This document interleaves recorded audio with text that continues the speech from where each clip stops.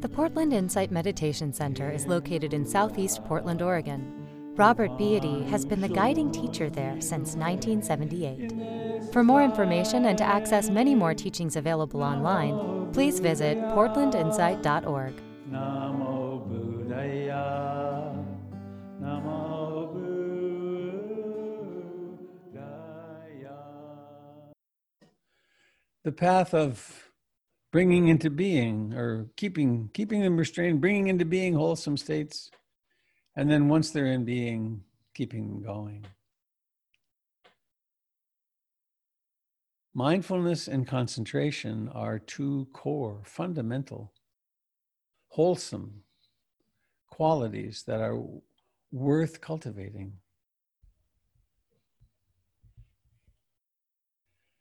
And we can very simply use mindfulness of in-breathing and out-breathing.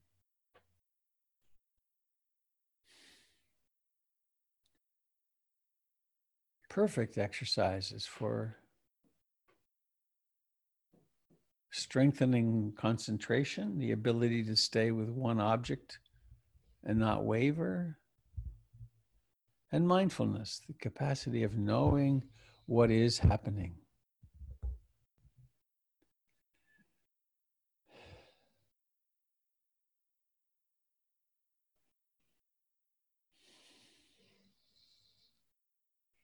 It can be such a sweet coming home, and becomes that after a while.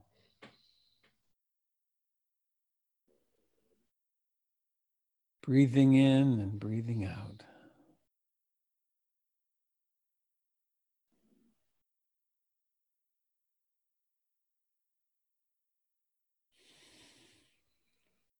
Each breath similar to the one before, but not identical.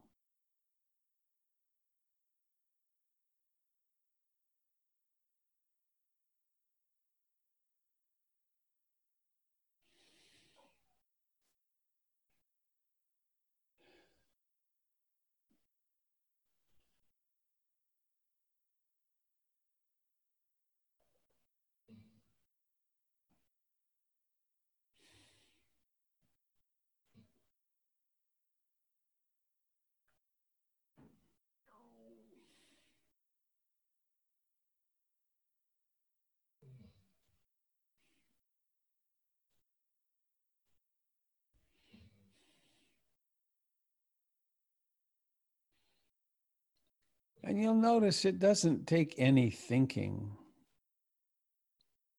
It doesn't take any analysis to abide in the sensations of breathing. It's just what's happening.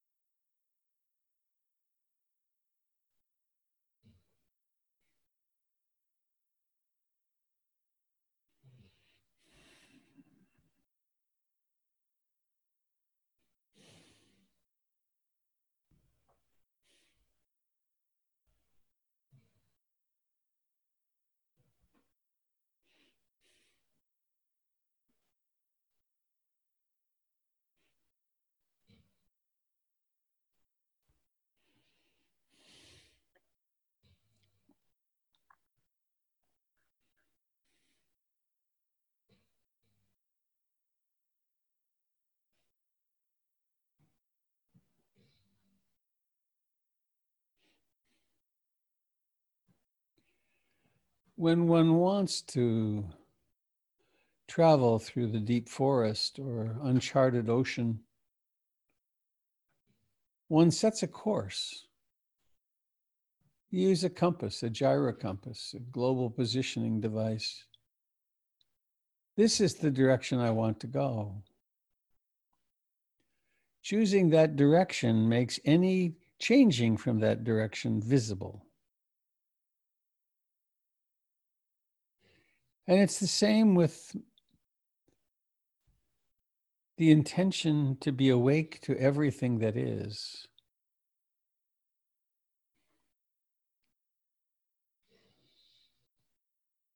We chart a course. My intention for this while is to be resident, to be awake and present in the actual experience of breathing in and breathing out, which exists only now.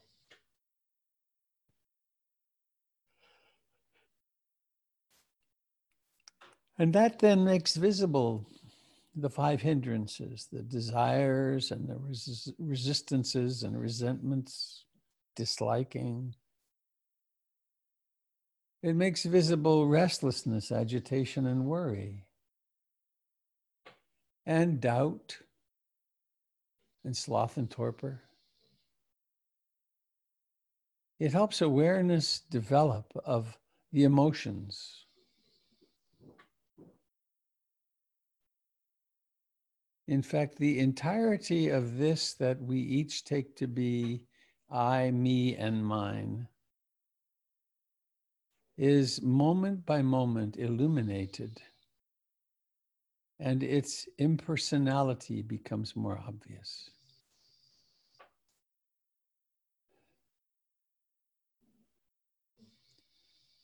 Of course, a lot of what we encounter is our personality, our unfinishedness, the results of our traumas, our emotional nature. We don't have to get rid of any of that. It's all naturally arising and passing away.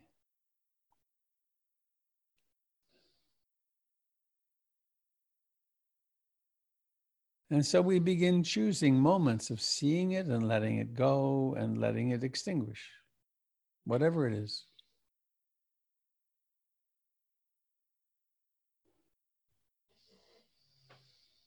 Coming home again and again and again to the actual sensations of breathing.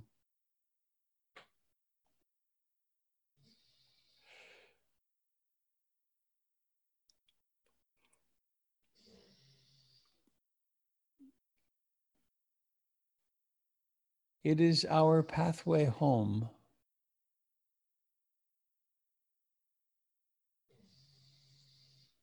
Come home to breathing in, to these sensations right now,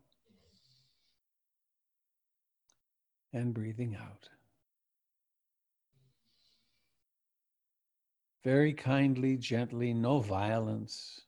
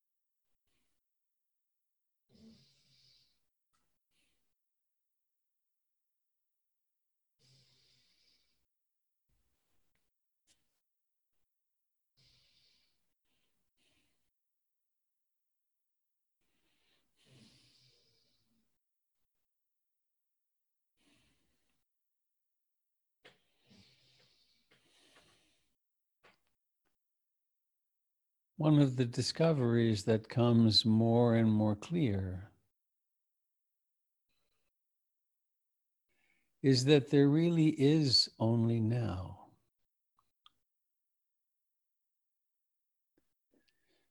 There is the now of this moment of inbreathing now.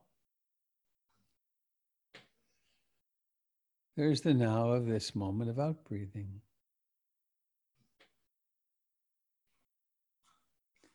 There's the now of this pain in the body or this pleasure in the body.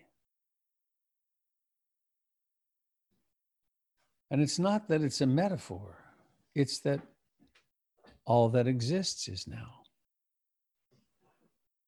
The past and future exist as ideas, but they exist in the mind now.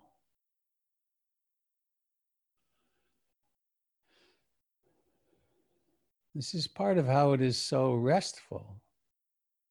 Even though it feels like work, it is so restful to sit in meditation. Because we can let down all the effort to make things be different than they are.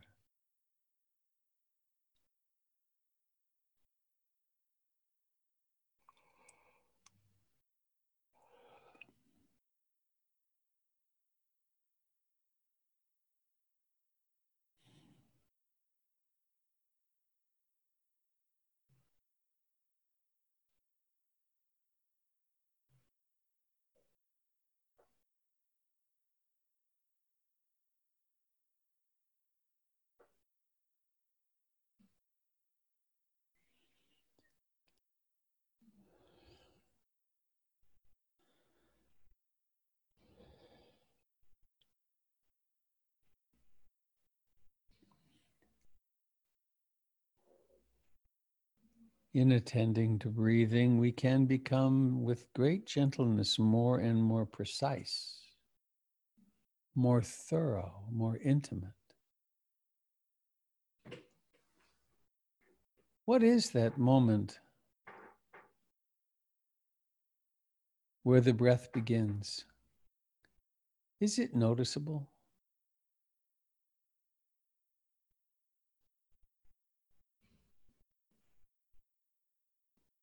What happens when I somehow become more and more intimate with the rising of the chest and abdomen or the sensations at the nostrils? Not to get something, but to simply be oriented.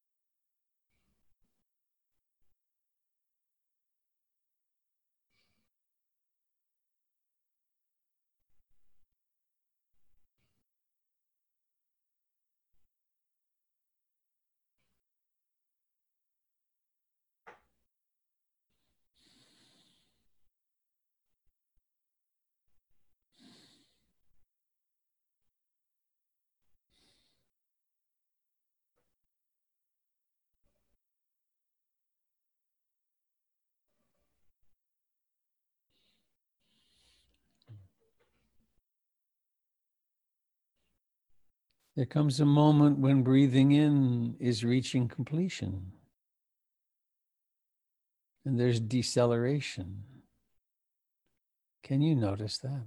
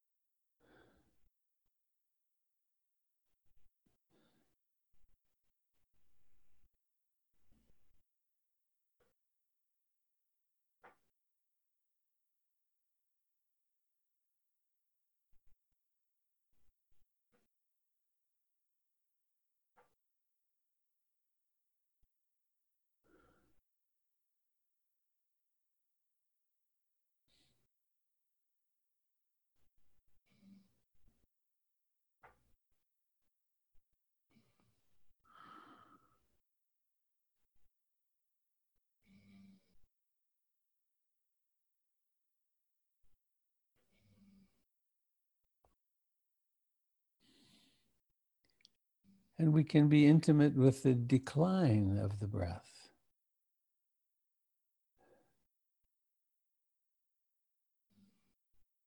All of this as a training strategy for honing the precision and sharpness of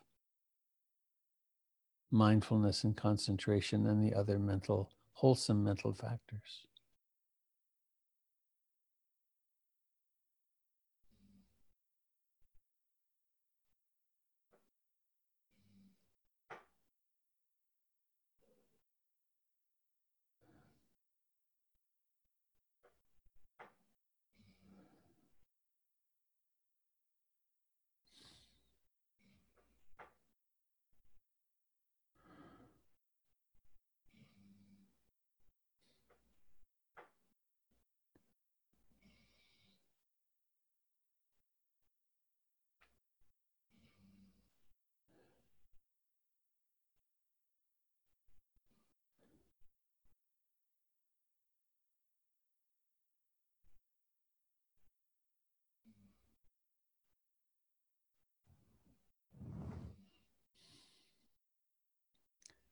Again and again, we awaken in the present moment.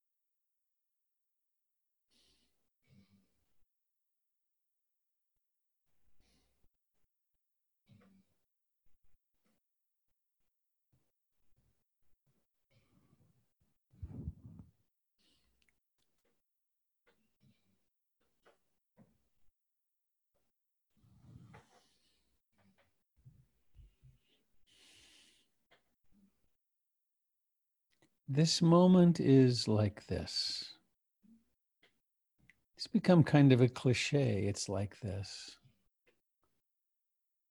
But in this context, it is a radical statement.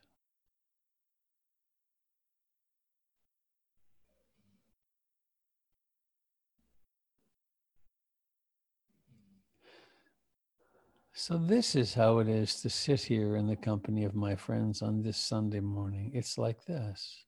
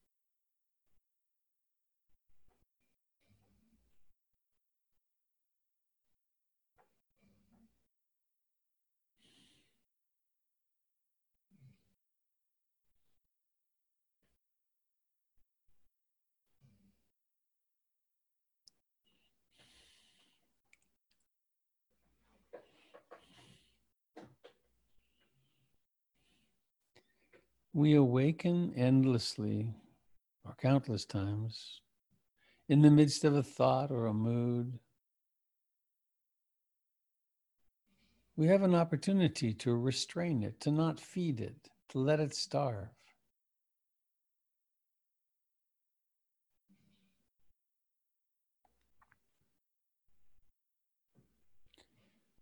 So the five hindrances: desire, aversion, restlessness, agitation, worry, sloth and torpor, dullness and doubt, they all arise at their appointed moments. But then if we don't respond to them, they pass away.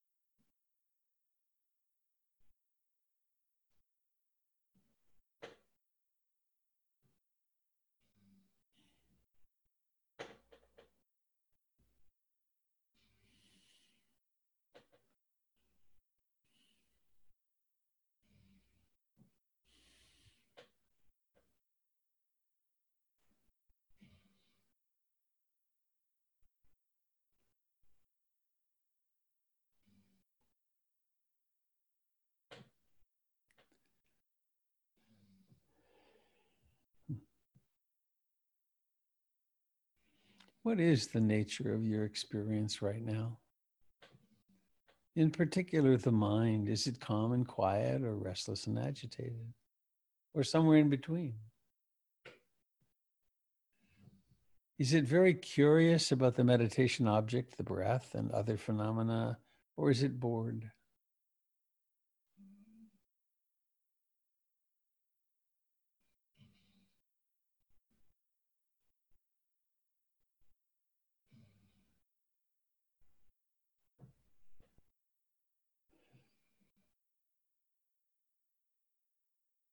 Resting back into this moment.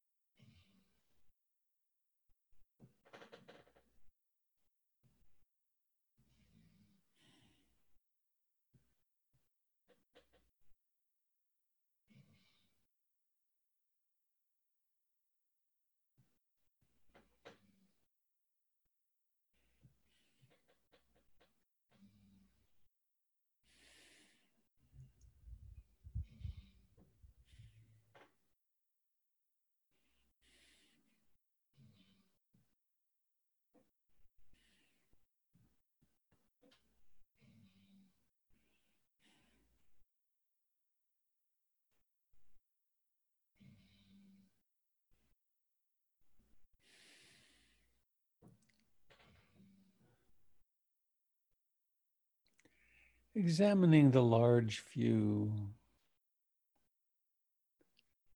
where there is awareness, and in awareness that there exists the entire body. Feet, legs, hands, back, face.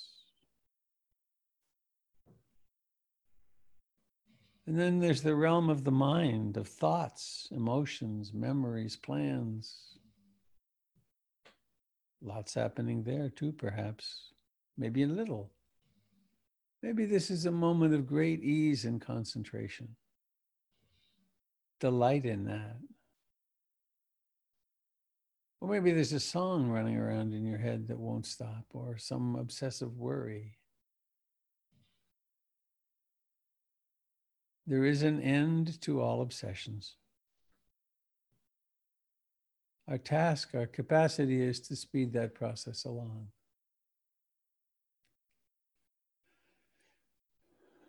There might be some scent, residual taste.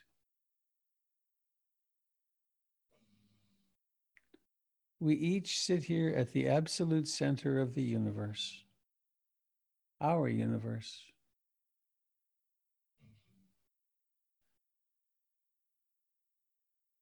Let us set ourselves free from identifying with the details.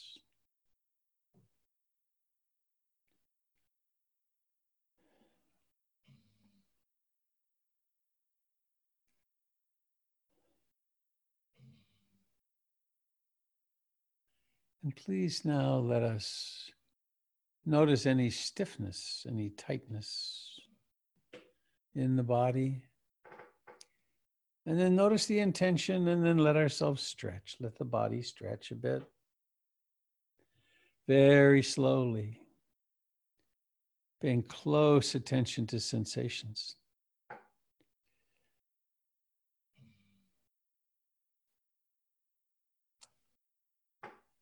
Let's let go of the notion that meditation is something that I do when I'm sitting on my pillow in my meditation room. Meditation is something, as in that poem at the beginning, that we do at every moment. Walking into the grocery store, mindful. Putting the toast in the toaster, mindful. Taking out the trash, mindful walking. Turning on the computer, mindful.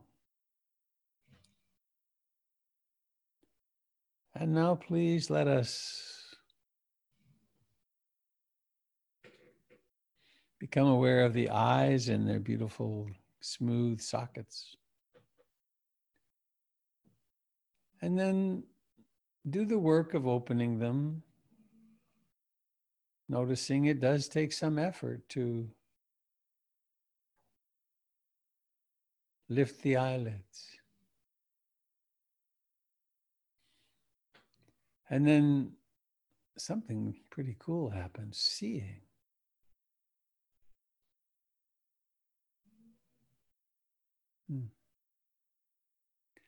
Little postage stamps filled with people that I mostly recognize. And that recognition comes in the form of quick snippets of memory, of interaction, or seeing here.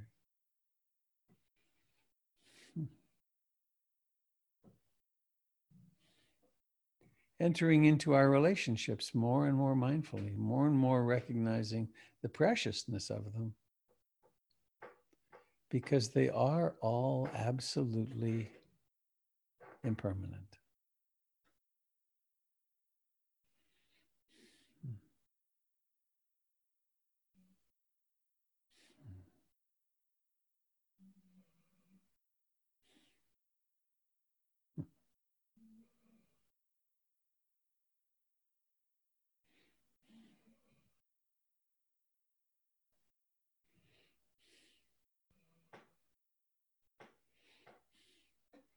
I guess I'll do the announcements.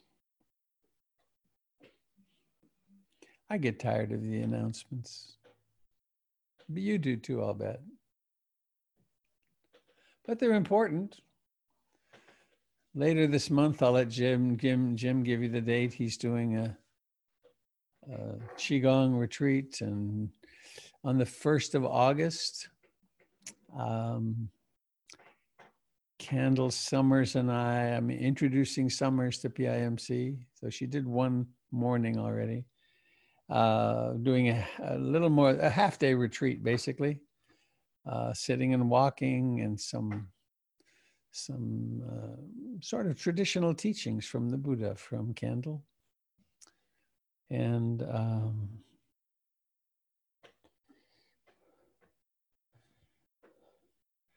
I want to invite you to practice your delicious capacity of generosity, and to reflect upon the importance of these broadcasts. And I hear so many people say how much they're useful to them, and to consider participating in the financial well-being of PIMC. which you can do by going to the website and finding the link for this Sunday morning if you want to earmark it specifically for that. All the money is pooled. It doesn't, that which is donated for this isn't somehow reserved for this, but it does help us to know where the viewership and donations are coming from. I'm not exactly sure how it helps us, but that's what they say.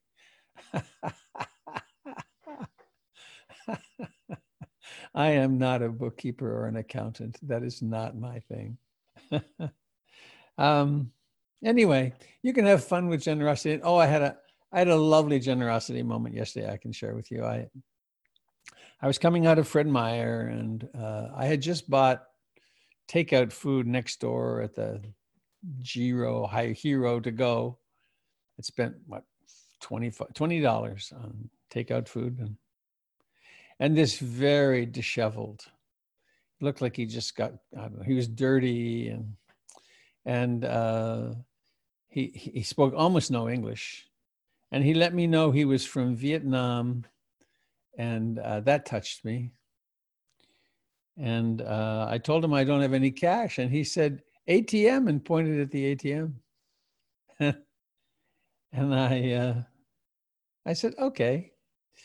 And I went, and he pointed at $40. And I said, okay. And he took that. He was so happy. And I don't know, he was pretty run down. He probably went off and drank most of it. I don't know. But that's not my issue. My issue is, can I share? And what delight. I mean, now I'm thinking of it again. I feel a little teary. And here's this little guy, short, very worn, like old for his years. And whatever the case, he got some of what he wanted or needed for that few hours right then. And it didn't affect me. I just spent $20 on dinner. And there's so many opportunities that come along. And I could have said, no, you can't have $40. You could have $5. But why not? Now, of course, not everyone has that capability. You know, it might have been $5 would have been a lot. Then give your $5 or none. Even just paying attention to the person, saying, I'm sorry, I can't. That's also a gift. So this practice of generosity is really important and really fun. There's so many ways to open this frightened, tight little fist. And in these times, the true uncertainty of things is more apparent to us, and it's helpful to me to be practicing being generous. So I invite you to visit the website and become a monthly donor. Particularly, that really is helpful, because then we can count on that. And I really do hope there's a day when we get to open again. In fact, I'm toying with the idea of a Sunday morning, one of these, going ahead of time and putting measuring out and putting little bits of lime, or somehow marking the grass, and doing a meeting in the yard at PIMC. So maybe we'll do that when the weather gets a little more stable. Okay, I'm going to bow out, give Jim the helm. Mention the date of your class, Jim.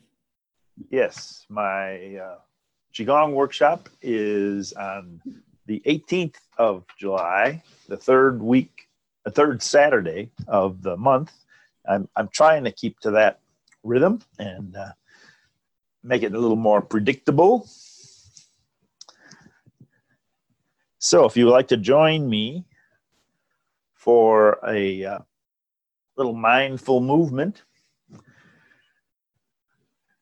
question might come up: why do we spend time with this mindful movement as part of our practice?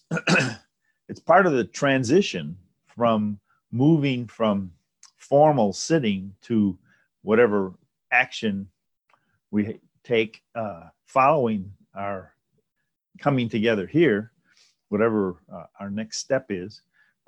it is going to involve a relationship with our body. We're going to be walking or driving or eating or whatever, sitting and reading. But what is our relationship with our body? And when we're not mindful of that relationship, often stress develops. So we need a dipstick to figure out, what's our relationship with our body right now.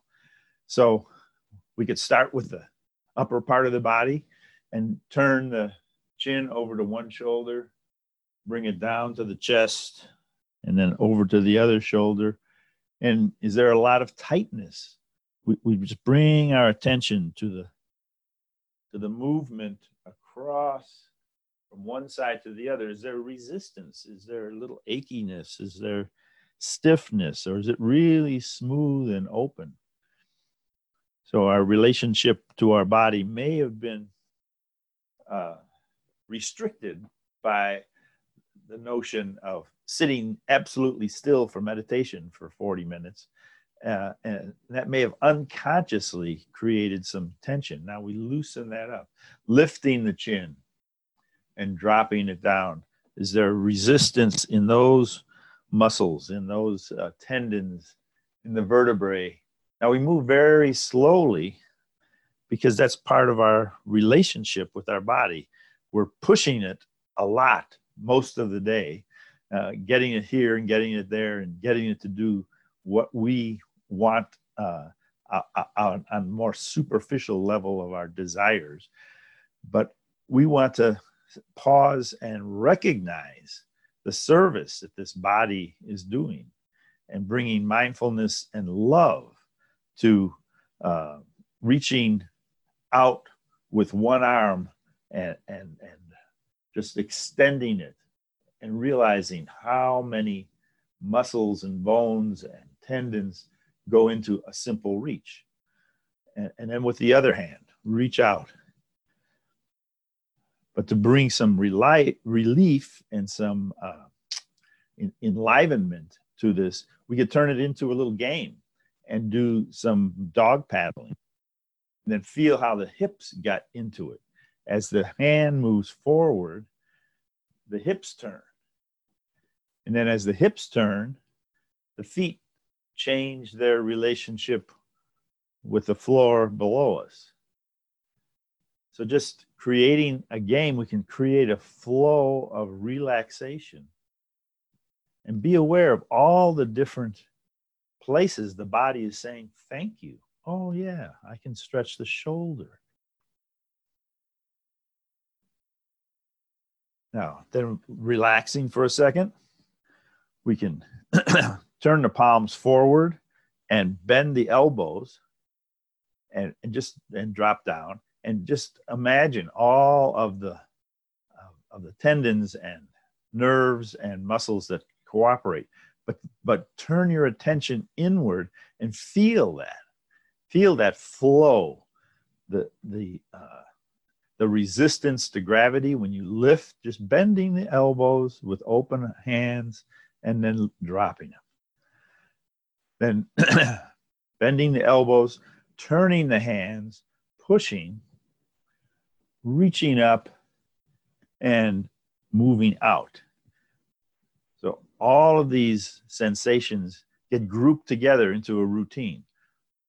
Bending the elbows, turning the wrists, extending the palms, lifting the palms, turning the palms out and down. Can you stay with the feeling in the hands as you lift, twist, push, turn, lift, up? Again, elbows bend, wrists, the tension's on the wrist. Press, feel the heel of your hand. Feel the tendons that support your fingers pointing up. Turn the palms so the fingers are pointing in, and there's new sensations. Lift. Press out and just relax down. feeling that release, release, release, release. Then gravity absorbs the weight of your arms and gently pulls from the shoulder sockets. Your hands are heavy.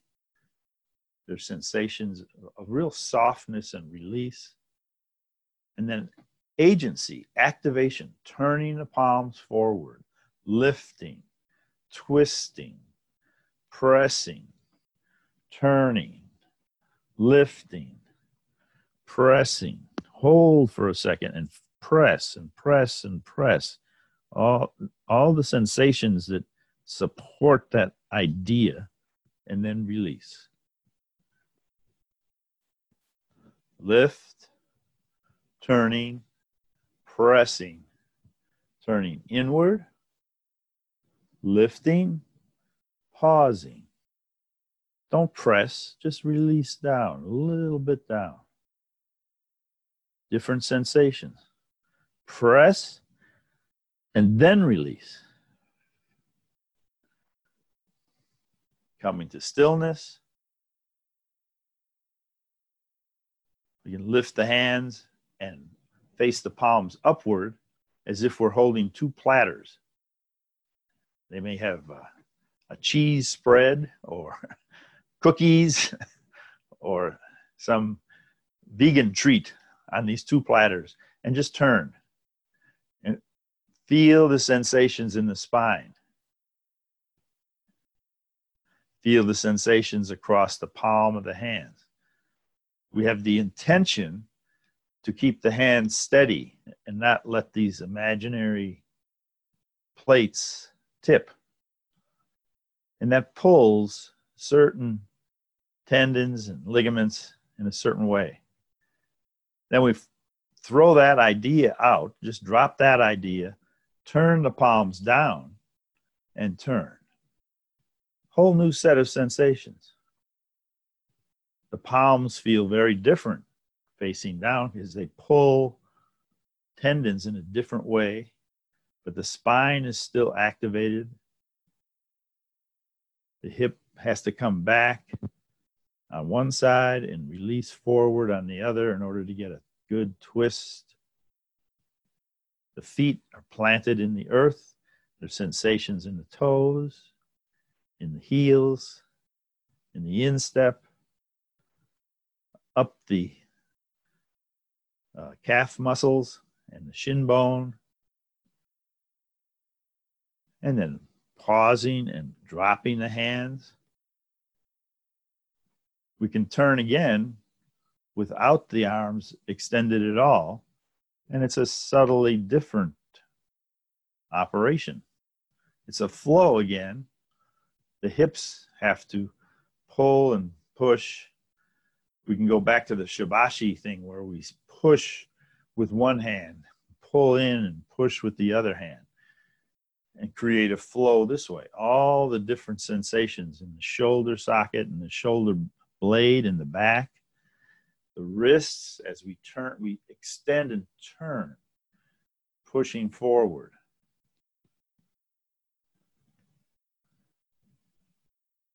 All up and down the spine, there's subtle adjustments along all the different vertebrae.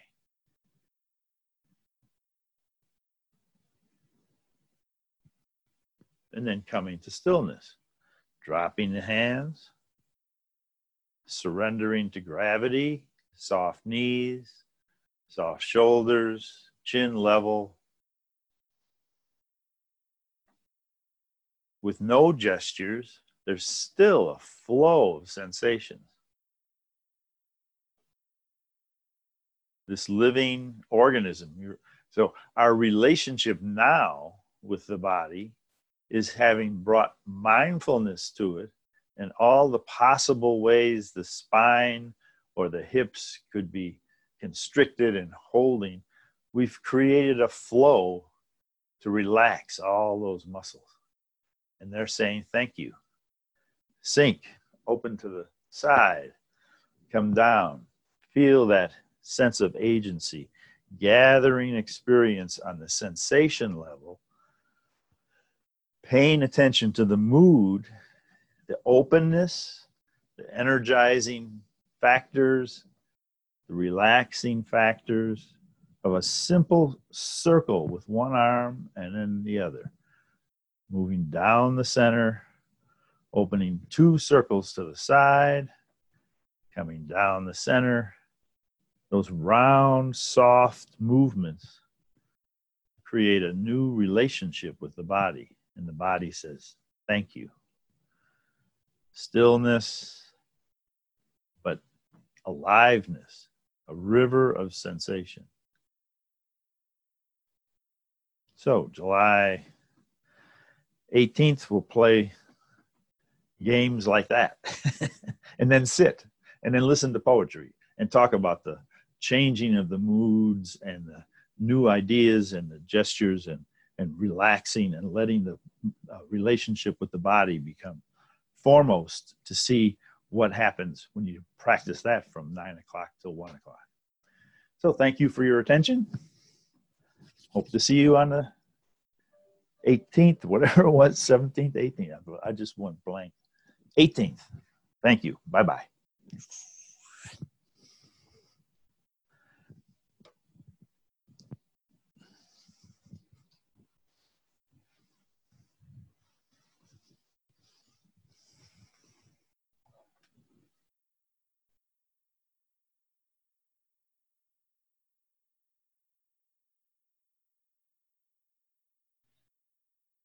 I'm having to do a little adjusting because I turned the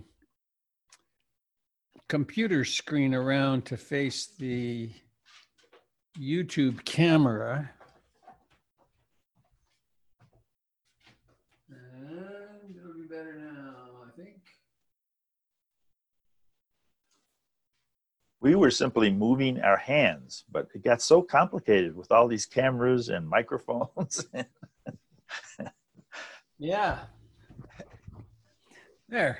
Well, All right. that's a little far on this.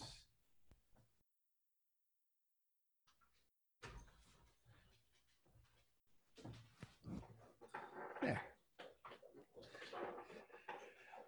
Well, thank you, Jim.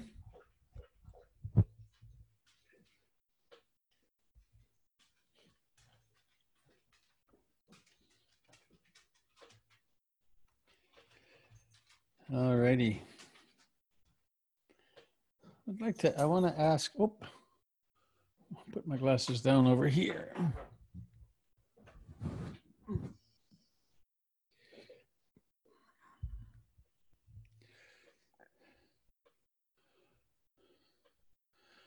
What happens when I do this? Did that do anything? Jim? Well, I'm not sure what we're... Did anything change when I did that? No. I did, in terms of sound or vision? Or... Visual. No. Okay. I don't think so. I think I'm going to cancel that. Okay. Okay.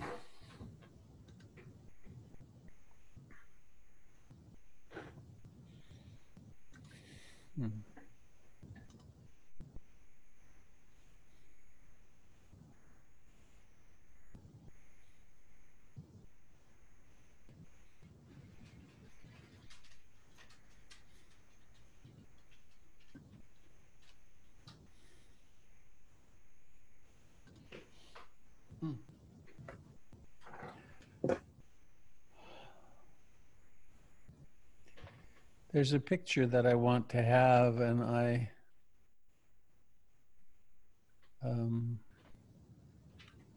want to take the moment it will take to find it. I thought I had it, and then it vanished.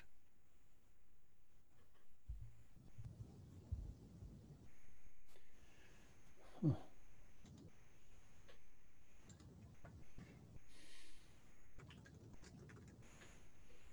Isn't it nice that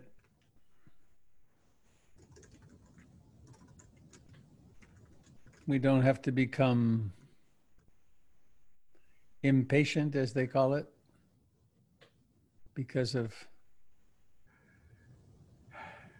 it not being all set right away. There it is. Good. All right. Now, let me just see.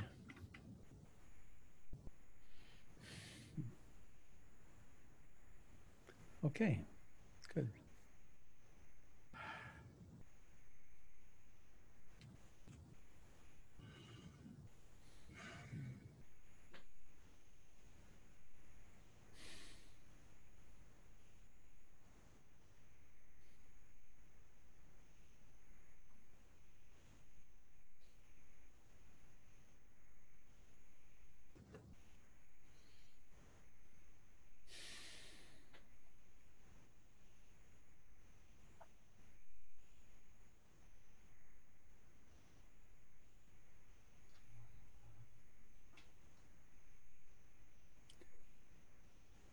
I want to thank, first off, I want to thank you for being here. This wouldn't happen without you. I wouldn't get to play this role without you.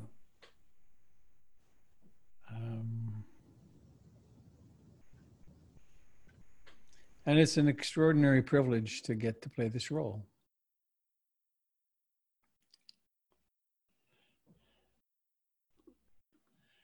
And I understand the role to be to remind us what's important, to remind us about the Dharma, to share with you what I understand about what's really important. Some of you may not have heard I've got a lot of stories about Ruth Denison, several of them that are very poignant and I repeat with some frequency. One is in 1978, 80 something, when Ruth Denison surprised me with a Dharma transmission ceremony at Brighton Bush. And we were in the middle of the circle and she was a great ceremonialist. She could make a ceremony out of anything. And I need to let the dog out. She's making that particular sound which says, better let her out. That's not what Ruth said. All right, doggy. Out you go.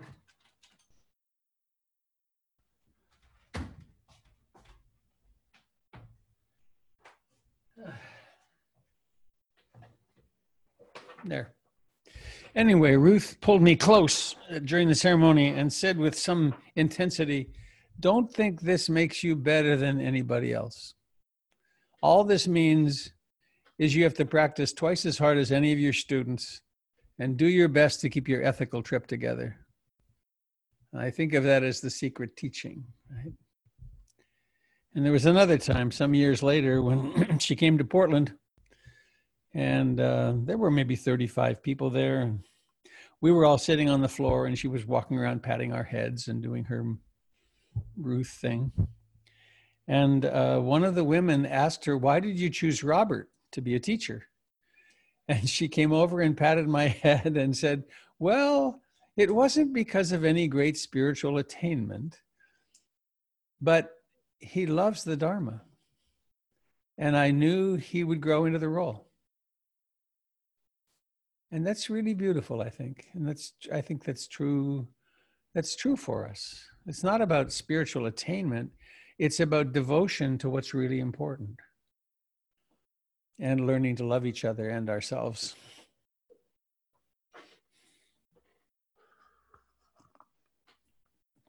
And I have another thank you, which is to Ajahn Sumedho, who, if you've not encountered him,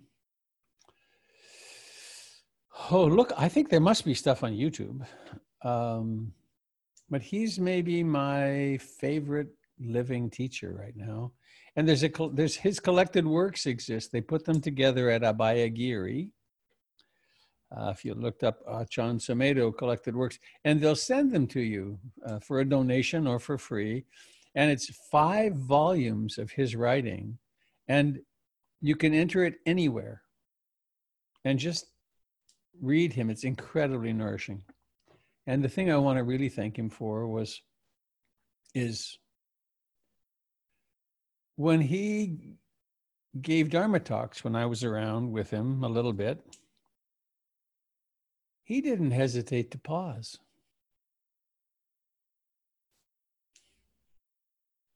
He stopped on retreats sometimes when he was giving Dharma talks. He would stop for 5 or 10 minutes. And it's an antidote to this is a performance and it has to be really polished. And there better not be any screw ups in the audiovisual. And there's a certain tyranny of that now.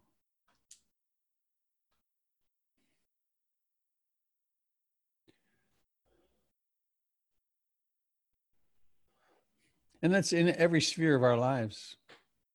You know, if you don't play a song like the person who originally played it with all their, or sing a song or have the voice of somebody or other, then you need to be ashamed to play in public, to be musical in public, or to perform a poem in public, or because we're supposed to be so perfect, so polished, as opposed to just ordinary humans.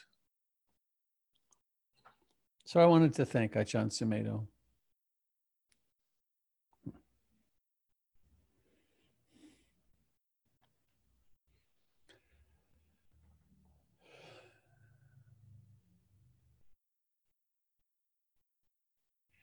So I started today with that quote from my friend Eric Kolvig, that samsara is broken and there's no fixing it.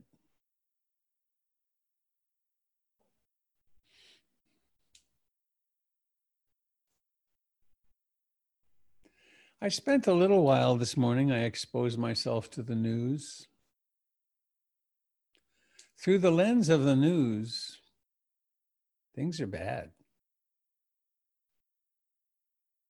And they're getting worse. COVID's going nuts here in the US.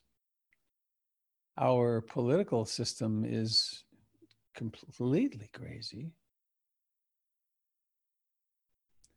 And I know through my role and my friendships, I know of people who are being hospitalized today. And I have a relative who was just diagnosed with inoperable liver cancer.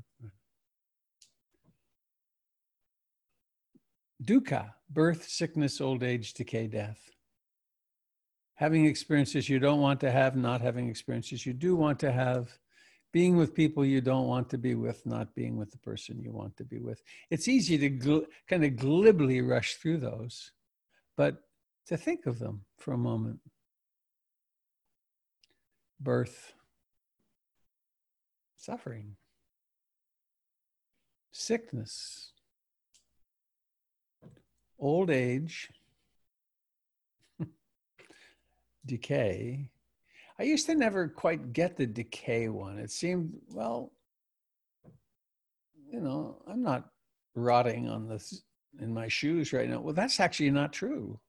The systems that are breaking down, I have discovered, and it may be from the brain surgery when they made the big hole in my head, but my sense of smell is really way less than it was. In fact, I went out, I had a fancy dinner not so long ago, and I thought, why get this fancy food? The best part of the dinner was the salad dressing. The other, the fancy this is and that's, without the sense of smell. They're just texture. That's interesting. I'm going to try to be more careful with what I order, which is I think I'll like to order things that I can taste. Sickness, old age, decay, and then there's death.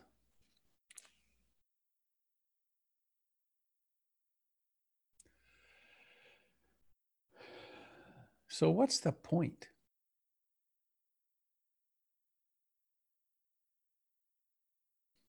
Really? I'm also discovering that in the term dukkha, unsatisfactory, that which is difficult to bear, stress, as Achan Tanisiro says.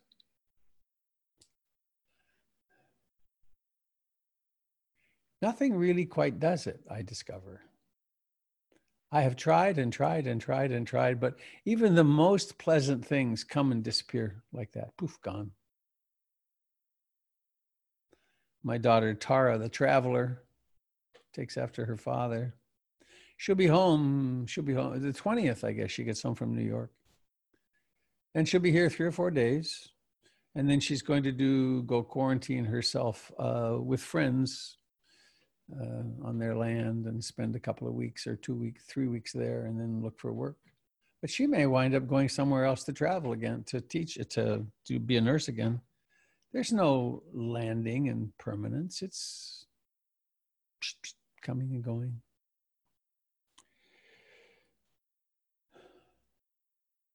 So there's a point I want to get to here.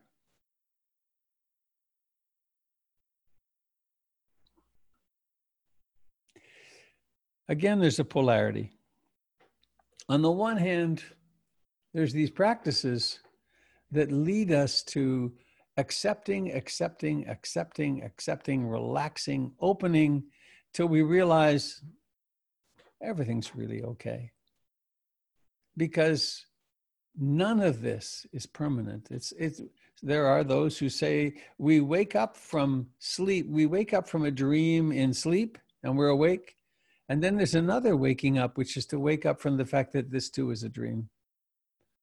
There's nothing permanent about it. I did a Tibetan exercise years ago now.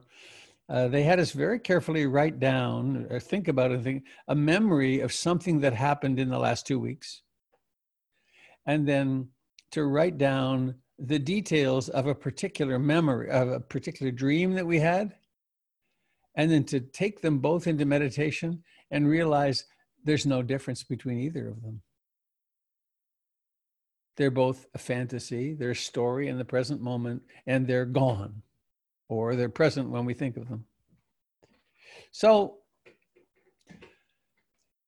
I believe it, I practice this. Before I went on my little camping trip, my four-day retreat, as it turned out, I was very contracted. A lot of tension, taking things pretty seriously. I couldn't enter a state of ease with much depth. And then I did my retreat and I spent a lot of time just being and meditating, and there was some sadness and some anger and more opening and some good sleep and then rest. And then it became clear to me again, I don't know how to say this, but the deep sense that everything really is okay. There isn't a problem. The world is as the world is, and it's always been strife and conflict and war and class struggle and racial catastrophes and on one pole, the pole of liberation, to be able to tune our consciousness to the place where it's okay to relax is a great freedom. It is the great freedom. I'm reminded, I lost this, I had an old VHS videotape of, probably exists, I should look for it. Daniel Ellsberg and Ram Dass were set to have a series of 3 90-minute conversations about activism and anti-nuclear work and so on. And they got to a place in the first session where Ram Dass, and Daniel Ellsberg was very intense. And he's the fellow who released the Pentagon Papers. And Ram Dass said something like, it went something like this: so Daniel, I can see, you're really intense and angry about this. Well, it's very important to me to be able to acknowledge the perspective where the people in the White House are us. We're all one. And if all the nuclear weapons were set off all at once, and it would be the end of humanity, what's wrong with that? And poor Daniel Ellsberg just totally flipped out. And they ended very soon thereafter, and they never did the other two sessions because it was not within his capacity to imagine to even to have that thought. One more thought on that side was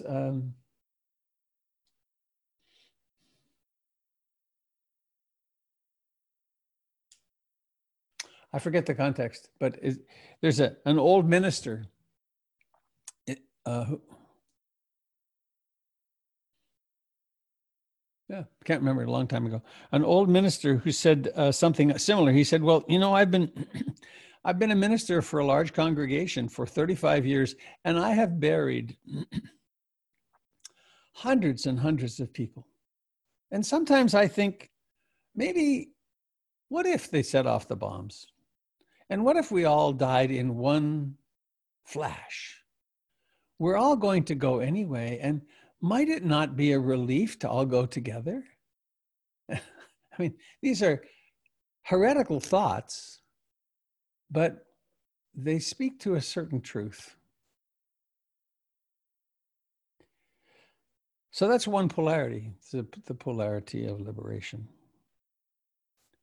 And there's another polarity, which is, here I am, here you are, here we are in our lifetime. And how shall we behave? How shall we comport ourselves? What shall we do to make life more livable for ourselves and other people, and to create a more just and caring society? And what shall we do to prepare ourselves to create a body-mind, to create a personality or a structure within ourselves that actually is capable of waking up, to have the realization of our freedom? Oh, this was a different moment in time. Jennifer has a little action figure of Bernie. So, way back 2,600 years ago, the Buddha appeared, brilliant fellow, did a lot of personal exploration, and discovered a way home. He discovered a way to freedom. And he then spent the rest of his life teaching that, 40 some years. And he wasn't engaged in politics, though he did consult with kings, and he did try to intervene in wars. There was one story of a war where the city of his birth was completely devastated. 60 to 80,000 people killed because of his family of origin had sent a commoner to a cousin as a young girl bride rather than a princess. And so this guy took it seriously and went insane. So what the Buddha taught was the Eightfold Path. A way to face what's happening in our lives so that we can live much more happily and with less stress. And also that when we act in the forms of activism, we actually do more good than harm. So I want to talk today about the aspect of the Eightfold Path, which is wise effort. And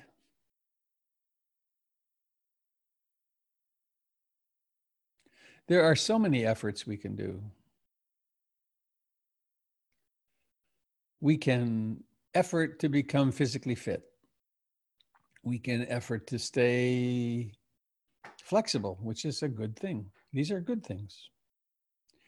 We can effort to become, we could effort and become great scholars of the Pali Canon, which would have some good benefits to it. We can effort and develop various intellectual skills. We can develop political skills. We could effort to become very active in terms of the activist approach. And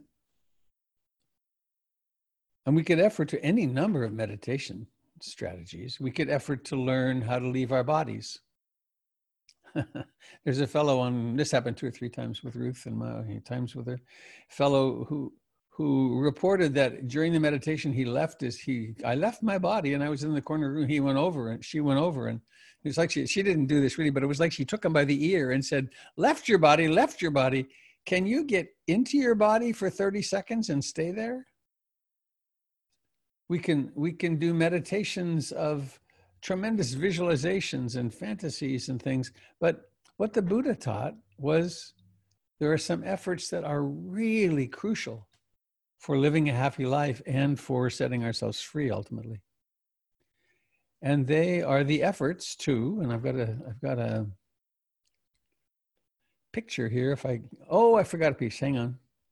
Let's go back to this first. Before I go to the wise effort, I want to go to this, sharing my screen, boom. Have you got the droplet? I can't tell here what is highlighted. Somebody tell me, please.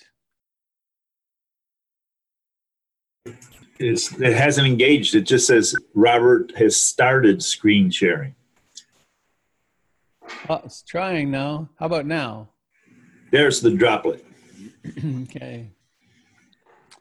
I'm me. I love to be me. I've got to be me. The song of the self. I, me, mine, mine. This is a self-portrait. And it's the self-portrait of each of us. And we take this very seriously, and we must, because we are here, we're born in these separate bodies. But what's really true about this? It's only here for a nanosecond, and then it will go plop back into the all. What if during this lifetime, we can do something or some things and not do some things, which will, potentiate having the experience in this lifetime of being this rather than this. Right? That's the journey, I think. And there certainly is next to nothing in popular culture that emphasizes, hey, let's train the mind such that we can really recognize our complete interbeing. There's some, but it isn't certainly what's taught in school very much. So, wise effort. First, let me maybe just put this up here for a moment. I wish this was clear to me, which it has. Does this have a wise effort up now, or does it have? That's back to the black screen. What? It says Robert Beatty has started screen sharing. Ah, it's slow. Okay. Huh.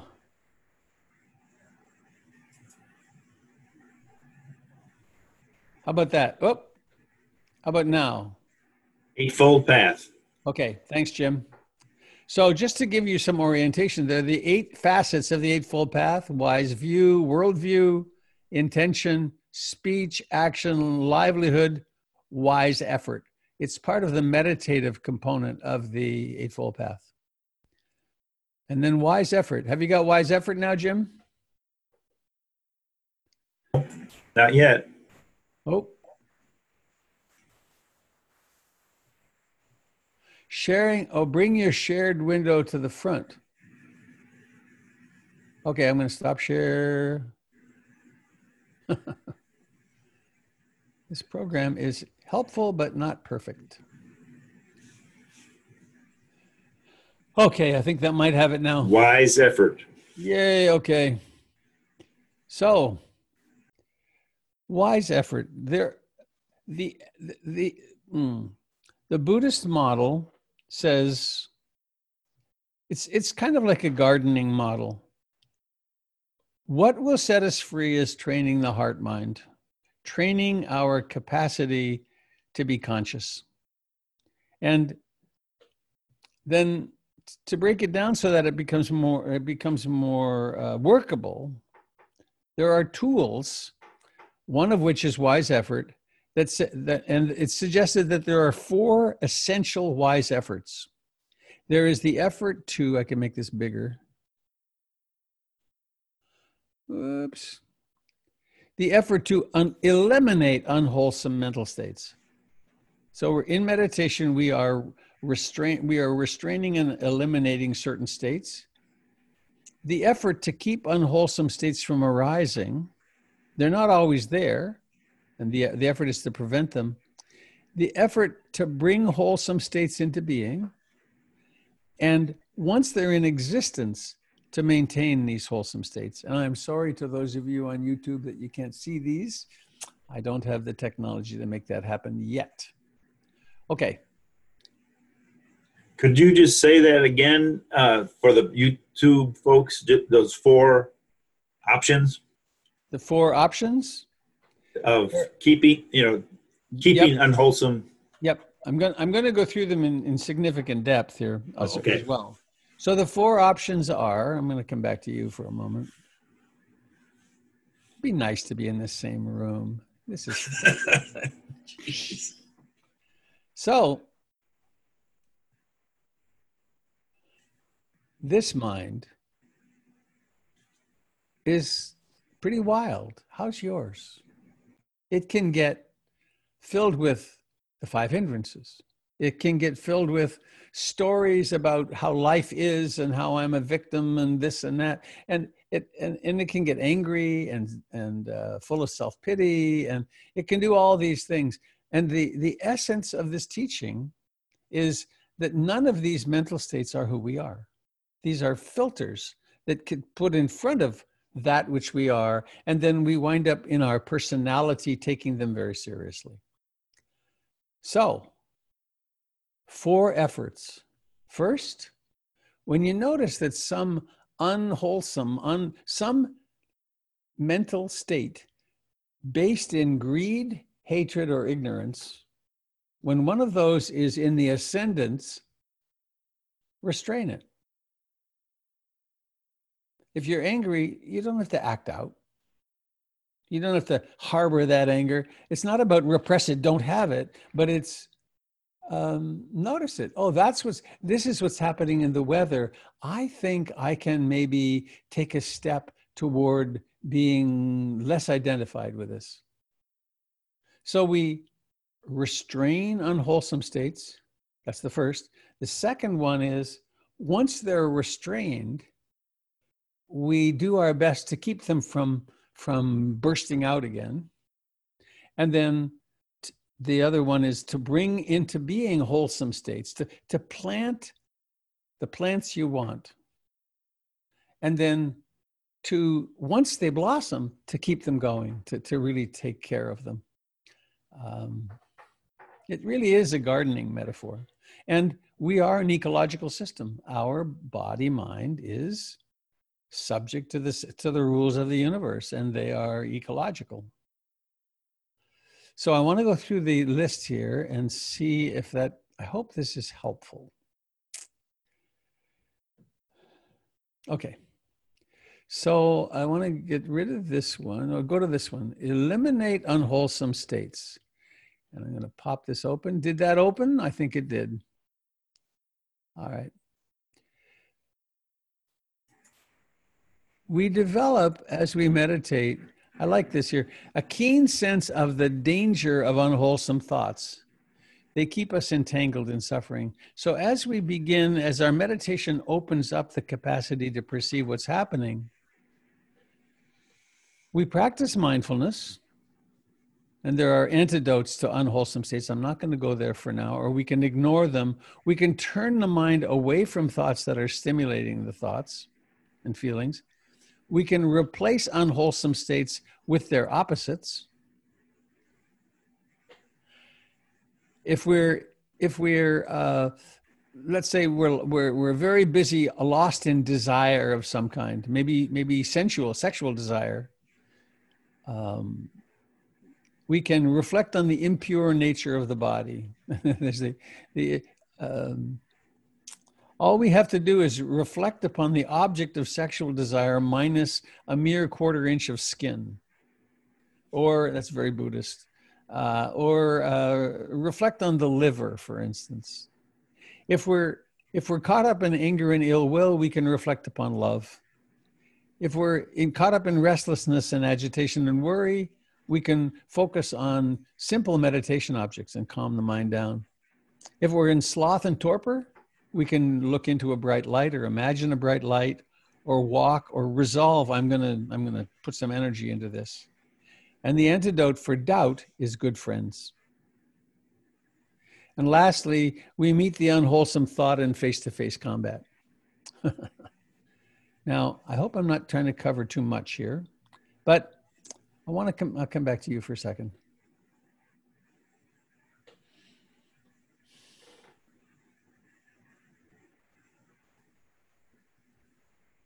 How about restless? We'll just take restlessness, agitation, and worry.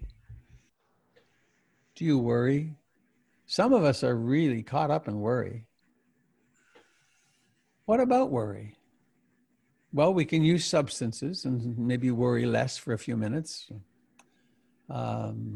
We can distract ourselves, or we can go into meditation and we can use our breath to develop a home base, concentration spot, and then we can time and again snip the worry.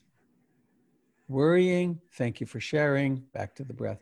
Worrying, thank you for sharing, back to the breath. Worrying, thank you for sharing, back to the breath. Or let's say it's anger or greed. We can snip, snip, snip, snip, snip. And we're learning how to not take them so seriously, that we don't have to act on the basis of them. Could you give me a nod? Is that making sense as a strategy? Yeah, okay. So that's one of the reasons we meditate, which is to learn how to restrain unwholesome states. And people often say, oh, I didn't have a very good meditation. Or usually it said, I had a good meditation today, which means that it was calm and quiet and pleasant. Well, that's true. Those are good meditations. But on the other hand, there are those times when you're struggling hard to keep your seat. And maybe there's a whole lot of sadness coming up or something. And we learn how to keep our seat. And every time we awaken to the fact that we're in one of those, quote, unwholesome states, it's another moment of freedom from it. Okay, going back in.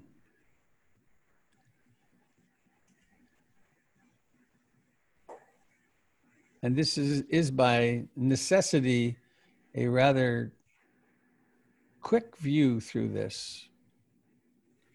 Keeping unwholesome states from arising, they're not always there. The effort to prevent them. And this is a very interesting piece of the practice. It's called guarding the senses. And let's say you're sitting in meditation and the mind has been quite restless. And in fact, it's becoming less restless now. It's becoming calmer. And in fact, it gets to being quite quiet. To simply abide there with the breath and notice when the mind begins to turn toward a worry or toward a desire. And so in guarding the senses, we notice when any of the five hindrances are beginning to emerge, and they're very easy to snip. And we're watchful over the senses, and we watch our internal responses to sense experiences. So we become a person who can modulate what happens with the mind because of our meditation. And there's another one here, avoiding the triggers. If I bought a package of Mother's Taffy biscuits yesterday, actually, and it wasn't a wise move because I love those things. And if you don't want to eat Mother's Taffy biscuits, don't have them in the house. And that's true with all kinds of things, that we can structure our lives such that we don't have to, we won't be overwhelmed by our compulsions and addictions if we simply don't have them around. So this is about, coming back to you, this is about learning to calm the mind, to be in the present and be satisfied and stable. And then unwholesome thoughts will arise. Greed, hatred, and ignorance will come marching in. The neurotic patterns will come marching in. However, if we've developed a mind which can be somewhat calm and present, then we can nip them in the bud. Going back in. How's my time? Oh, good. I think I can do this. Eliminate the wholesome, keep wholesome. Okay. Bring wholesome states into being.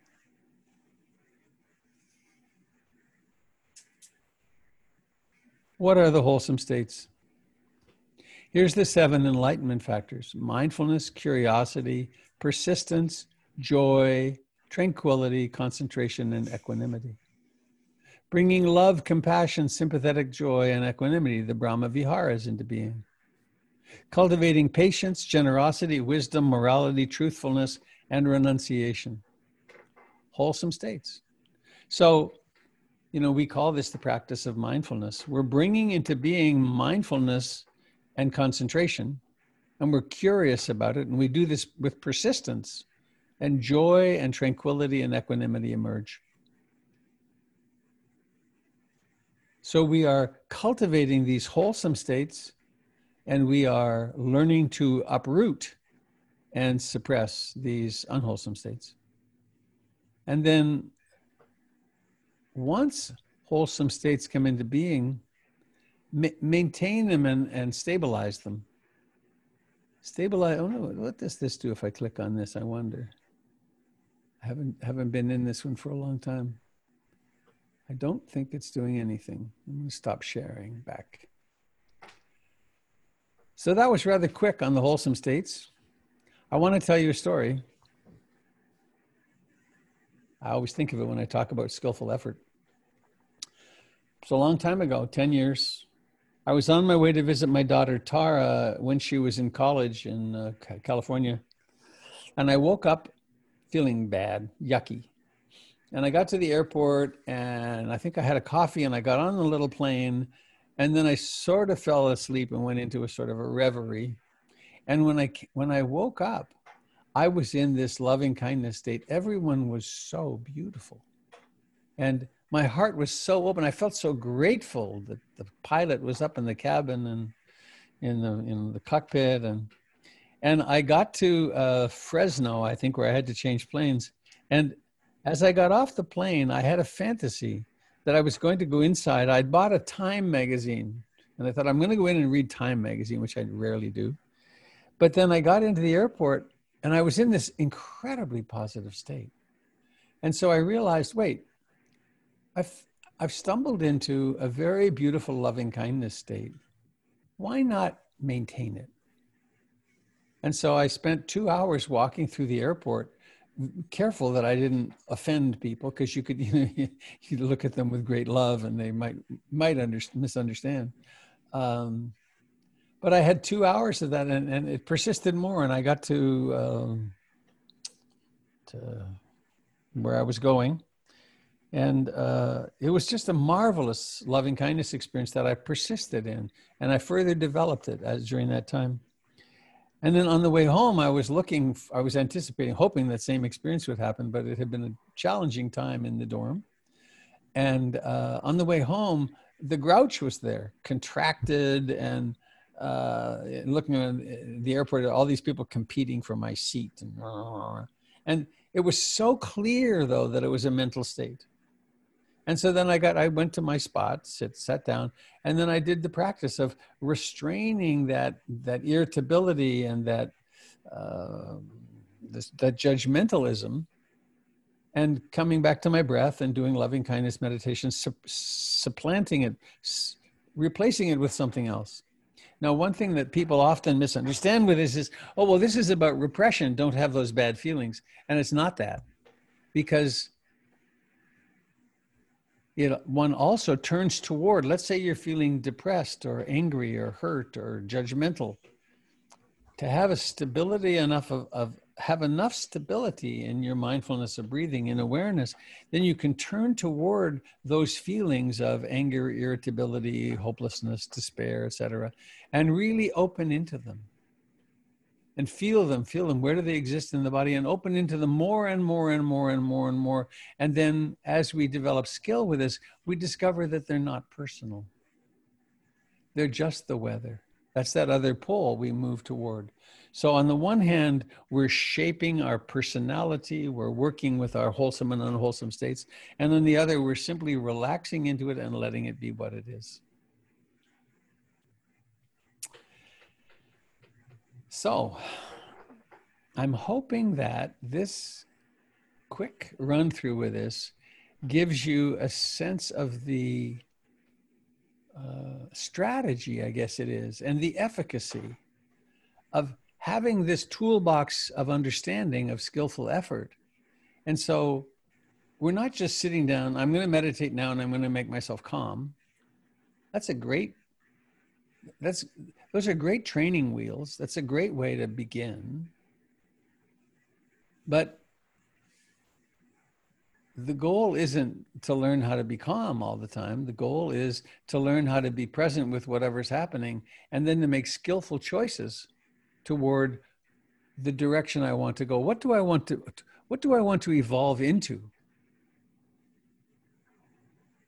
And I'm living proof that we're really not stuck with the wounded, contracted,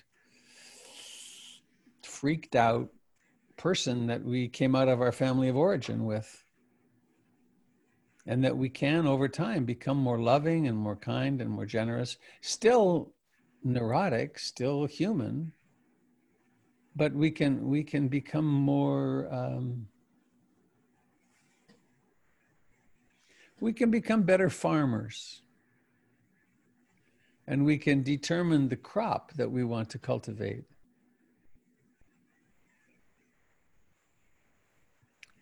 And just to tie it into another thread, which is, if we want to practice activism and to confront some of the inequities and I don't know what to call planetary climate change, but to confront some of the problems, to take a stand and work with some things, to do it from a place where we also simultaneously are working with our own consciousness to become more loving and have more equanimity.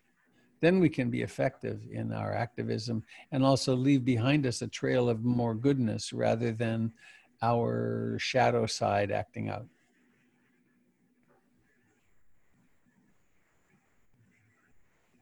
So there. That's the best quick portrait of that I could pull out for today. I hope it's helpful. And I'm open to questions, comments. Thank you for listening. It was a lot.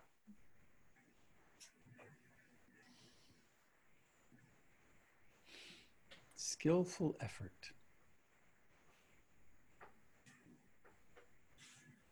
Robert, this is Jim. Hello, Jim. You weren't here, you were on retreat, but it's really interesting to me to think back over the speakers that the group has heard in the last week. Mm-hmm. One of them Doyle talked about guarding the senses, which is part of your effort description. I talked about eliminating fear. That was eliminating unwholesome things and not repressing it, but welcoming it and understanding it. And then Gary went into love as one of those factors that you could maintain with this technique and this opening and this opening. And then when Candle spoke, she just went right back to the core and said, I would like to investigate suffering. But the way she did it was not with a grasping, constricted mind, but a gentle probing here, gentle probing there, that suffering appeared. And so it all fit together into the arms of your talk today. So. You suppose we're teaching the same model? Thanks, Jim. Hey, Robert, I got a little overwhelmed by the sheer volume, and I wanted to ask, when you said the first underwise effort is to eliminate unwholesome states, you said states based on greed, and then I couldn't get You've seen that. I have a Tibetan tanka in my office. You may not remember. There's a beautiful art piece that I bought in Kathmandu, and it has the 12 steps of dependent origination. At the center of it, there's a picture of a rooster, a snake, and a pig. And they are representative of the forces that drive samsara, the realms of birth and death. And they are greed, hatred, and ignorance. And greed is the I want, I want, I want, I want, I want. And hatred is the I don't want, I don't want, I don't want. And ignorance is I take these desires of wanting and not wanting to be a self. And I also I ignore the fact that everything's impermanent and there's no way that I can find a place of stability with greed. I mean, it would be so interesting. What would it be like to talk to Jeff Bezos or whatever, and these other multi-billionaire people? What are they doing? How utterly absurd to hold such wealth and not use it for good. There's a madness. There's an ignorance there. So those are that's Thank the you three. for that clarification. Those seem to be pretty core. They are the core. Good. That's what I wanted.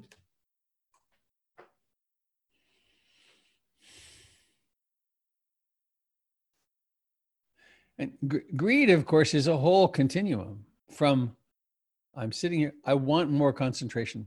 I want this to be different.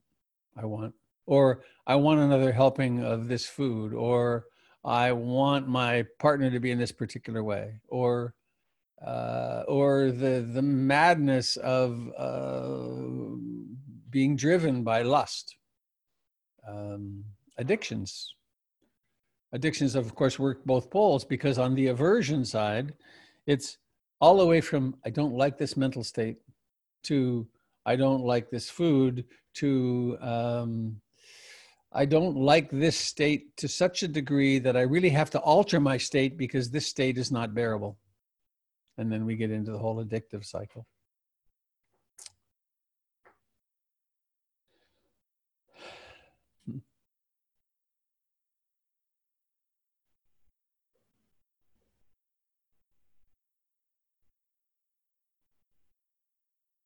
We can make it complicated, but I think at the simplest level, it really is simple and very functional, which is we're gardening. I want to cultivate mindfulness and love and compassion. And I really want to uproot greed, hatred, and ignorance.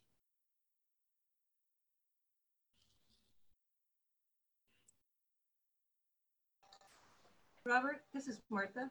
Can you hear me okay? I can hear you, Martha. Hi. During this entire session, we live in a very rural area, or fairly rural area, and during this entire session, which is not uncommon, especially on some beautiful Sunday mornings. Could you move a little closer to your microphone, my dear? It's kind of faint. Yeah. So, can you hear me better now? Better. Perfect. Okay. We live in a semi-rural area that is a pretty diverse white area. And it's not uncommon on Sunday mornings for people to sort of celebrate their freedom with target practice. And during this entire session, there's been somebody about, I don't know, 3/4 of a mile away shooting off a semi-automatic weapon. And it's been this constant trigger for me, and I'm trying to just kind of feel my response to it. Anyway, I remember that you mentioned on your retreat that you experienced a lot of the same thing. And I just would love for you to speak to it a little bit, because there's nothing that can be done. It's legal, but to me, it's so symbolic of so much that that brings me incredible grief, about the state of the world. And it's gotten much worse in this time, it's bringing out everyone's fear. And right. So there it is. I had such an urge to hug you just then. Yeah.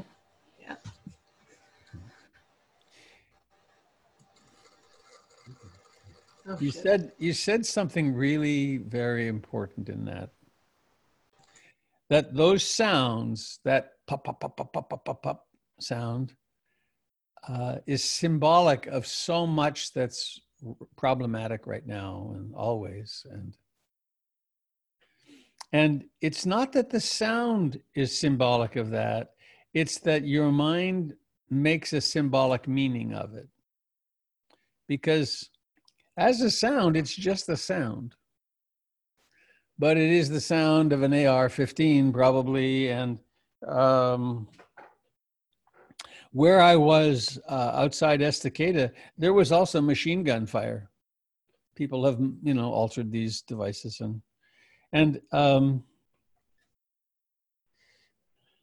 so what happens? When that happens, there's a thought process, which is, I don't like it. I wish it would stop. And it's symbolic of this and that and the other. And so there's mental proliferation, we would call it papancha, that turns it into, it's very upsetting. And it can be different individuals. I don't want to get too far afield here, but in the year 2000, I fell in the mountains and I ruptured my quadriceps tendon on my right leg, completely tore it off my kneecap. And I was rescued by the Army in a Black Hawk helicopter. And actually on my robertbeatty.com website, there's a little article called The Swish of a Horse's Tail. Fortune changes like the swish of a horse's tail, which I wrote about that experience, which is worthy of reading. And anyway, my association with helicopters is I love them. This helicopter came up over the ridge and they lowered this terrific young man down. He stuck me in the thing, pulled me up and I was in the hospital in 20 minutes. It was incredible. If I were a villager, maybe my age, if I had been a villager in Vietnam and these helicopters came in and killed my family, there's no way I could hear a helicopter without it being scary and maybe have anger. And so it depends upon our conditioning as well. And 40 years ago, I went to India with my first wife. We took 25 students with us for a 5-month educational journey in India. Part of that was she had asked each young person, would you do a 10-day retreat? And they agreed. And we went to Bodh Gaya, right, the sacred center of Buddhism. The night we pulled up, there were big trucks. And the metro circus came to Bodh Gaya, and it was across the street from the meditation center.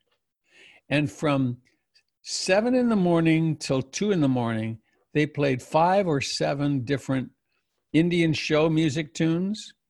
And they had a piece of railway iron that they had on a cable and a ball peen hammer, and they held the microphone, ding, ding, ding, ding, ding, ding, ding. And this was our 10-day retreat with these beginning meditators. And it drove us insane. 2 of the guys came back over the wall from the outside, and they said they had found the central power supply and they knew how to disable it. And I had images of going out there and blowing them away with a shotgun, shooting the speakers. What it did for me, however, was it inured me to sound. That sound became sound, and my reactivity to it became my reactivity to it. And I was very grateful for that in the mountains, because I wasn't troubled by the shooting at all. When I thought about it, I mean, it's so tragic. Those men, I think they were all men, they go into the woods that are so beautiful, and they see nothing except targets and imagine this and that, and they're wasting their time, their beautiful, precious life. They're learning how to kill whoever they're imagining the enemy to be. And I've done a little target practice decades ago, and it's kind of neat. It's fun to be precise, and it's a skill. But all of this is a long way around to saying, to hear it as sound, it's guarding the senses. To hear it as sound, and to notice what the mind does in papancha. And that's where we set ourselves free of realizing that the papancha is not personal. It's just the mind creating images and stories. And I would suggest, I used to do this when I had small children. I would wear, those wax earplugs? Wax earplugs, and then I got some really good construction earphones, because sometimes the sound outside is so triggering that it's just too much. And so then you can create some silence for yourself in that way. Is that making sense? I covered a lot of ground there, but it's just sound. Yeah, it's making sense. Especially, just the just sound part is, I guess I'm sort of, I go into investigating my response to it, and it's sort of the suffering that comes along with that. And that's a place where it's so useful to just, it's the world being the world. It's sometimes when we've done all we can to be in our activist role, in our role of generosity, supporting charities, when we've done everything we can and the world remains awful.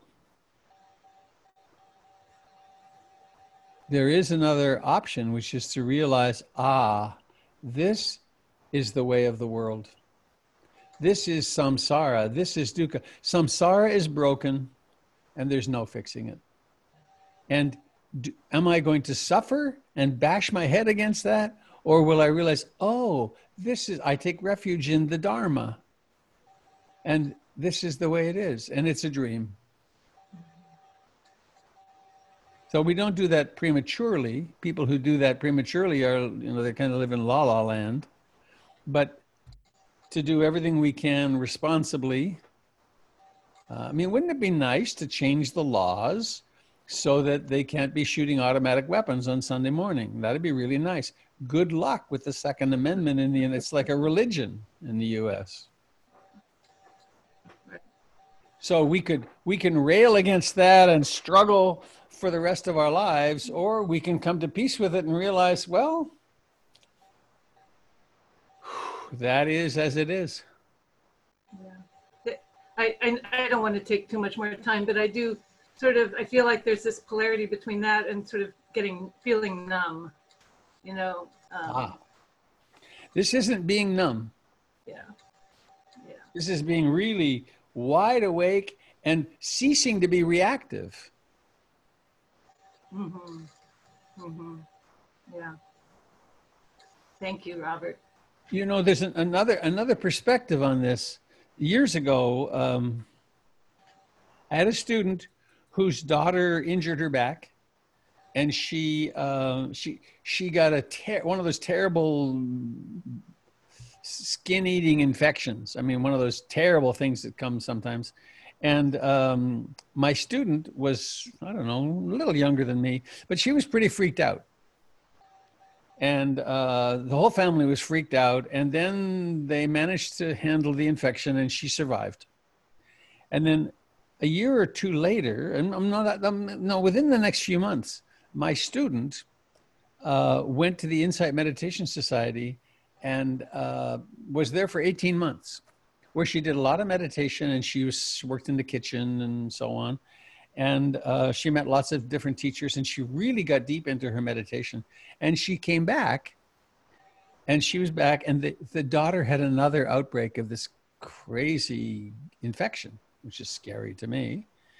And this time, however, she had done so much inner work that she could be present and deal with the hysterical response internally, but she didn't go to where the family expected her to go to, and they turned on her because they said, "You don't love her anymore. You don't love us," because she wasn't getting all emotionally upset. But it wasn't that she'd gone numb. She'd gone wise. She'd gone awake. She'd gone to realizing, she could die of this, and yes, and she will die of something. So therefore, I can love her and be close to her and be very present. But the hysterical response that she had, the freaking out, was not helpful. And it was for me, a wonderful teaching on the power of the practice when it's taken to its depths. Because she was more effective. She was more loving and could make better decisions, and which I don't mean to say there isn't a time for decompensating and freaking out, and it's not like it's against that, but to have that as our go-to reaction might mean we want to really look carefully at it. Thank you for the question. Thank you very much.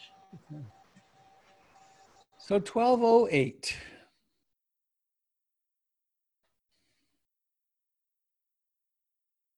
Anybody else before we go?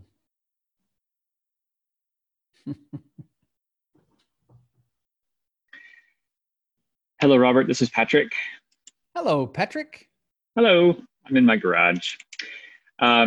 So I have a question that deals with the other side of that, rather than trying to accept sounds and accept stimulus, but more like welcome it and see it as a larger part of a context. And so sometimes when I'm meditating with you on a weekday morning, I'll reach a place of rest and calm within my mind, and then I'll take out my little earplugs, and I'll think, I'll just gain this wide universal context about where I sit in the universe. I see the sun and the planets and the moon, and then I'm moving into the Western Hemisphere, and I'm visualizing also in my head. And I see the movement of people and the network of traffic and the movements of oceans and currents, and just, it's spectacular, all the movement that's happening in the world. And then down to Portland, and then down to my little room. And I realize that I'm 1/6 billionth of humanity, but I exist only on the skin of a little blue dot in a universe that's so huge we don't even know how big it is, and we're not even in the middle of it. And gaining that kind of, it's like state of context that I find deeply fulfilling. Mm-hmm. And is there a place in the Dharma where they talk about that in a little more spiritual terms, or am I just totally off the reservation here? Off the reservation is funny. It's a wonderful visualization. It's a oneness sort of visualization. Yeah. And yeah. Okay. All right. And sometimes if you were to be careful driving in that state. I'll ride up in the ocean. Well, sometimes you've long talked about sort of a desire to shelter yourself from the news, and other people talk about it here. I don't want to receive it like an open spigot, but I don't think that it's something to limit oneself from the world, because it is the world. This is the environment we live in. I struggle with that, and versus the innate, the ornate interior living room that we are setting up within our own beings in this practice. So I struggle with the balance between those two things. There are people who have anxiety disorders. And there are people who had fathers who were capricious, violent, inconsistent, and malicious. And for some of them, to turn on the news and to see someone being those things sets off such a response, it is of no help to watch the news. And that's an extreme sort of case. And so if what we're doing makes it so we cannot remain in balance within ourselves, then removing the irritants can be really important. You have to be in a state of balance before you can consider the larger context. Is that what I'm hearing you saying? Yeah. And for many of us, I just felt really teary for a moment. I want to be careful not to present it as though I've somehow arrived, but there were years, decades, when simply treading water and trying to get my own act together was as much as I could manage. Really, that healing my own wounds and learning how to be activist without getting lost. It takes a lot of work to get to help ourselves be in that place, and we need to help each other with it. But that sounds like a lovely visualization. I do a loving kindness visualization like that, where I open and open and open and open, and it's lovely, and it's real in its own way, and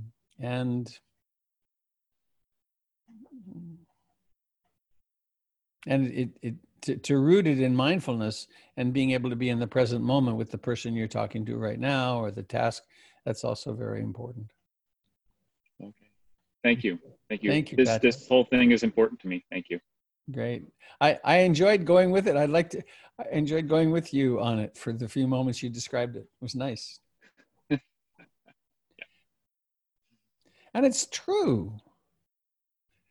I mean, the universe is vaster than we can imagine, or they pointed the Hubble telescope, I think it was the Hubble, maybe it was one of the radio telescopes, at the darkest place in the southern hemisphere where there's no stars. What did they find? Billions of galaxies. It's ridiculous. Yeah. And my toothache is important still. All right. Anybody else sitting with something before we go?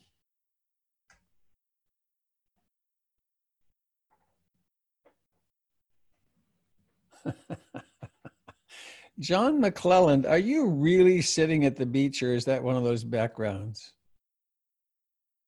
It looks so nice. That's one of those backgrounds that my son put on, and I don't know how to get off. Oh, it really creates greed in me. I want to be there. Well, thanks. He's the one to thank. I had nothing to do with it. Thanks, Robert. A warm beach with nothing to do.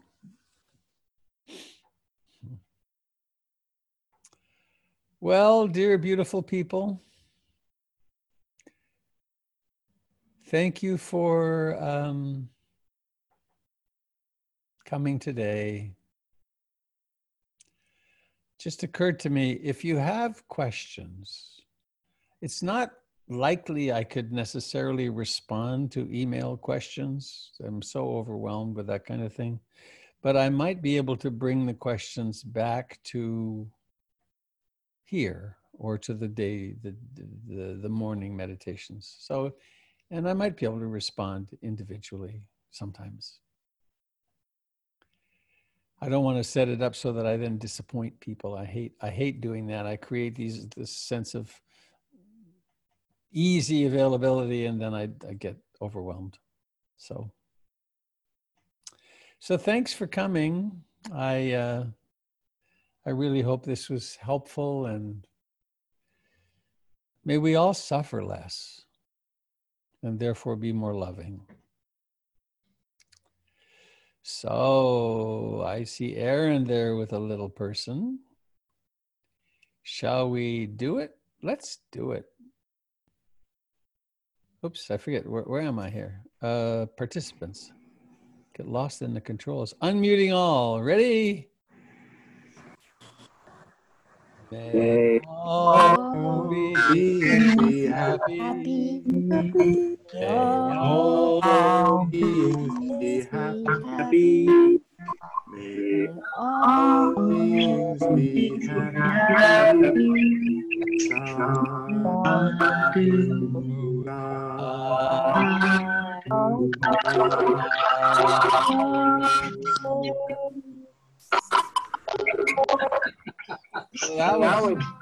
That was pretty wild.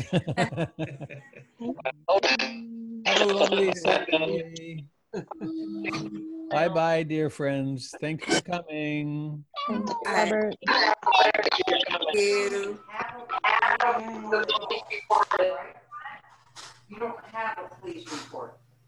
Thank you, Jim. You're welcome. Online, okay. This is the Earth.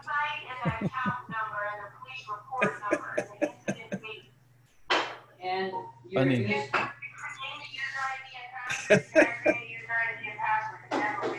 Okay, I'll use the ones that you gave me. It's fun listening in on other people's lives, isn't it? All right. Goodbye, dear friends. Thank you, Rob. Good day. Bye-bye. The Portland Insight Meditation Center is a 501c3 nonprofit organization and is funded entirely through donation. If you'd like to give, please visit portlandinsight.org and click the Donate Now button at the top right. Through your generosity, we can continue to offer these teachings, and we are so grateful for your support.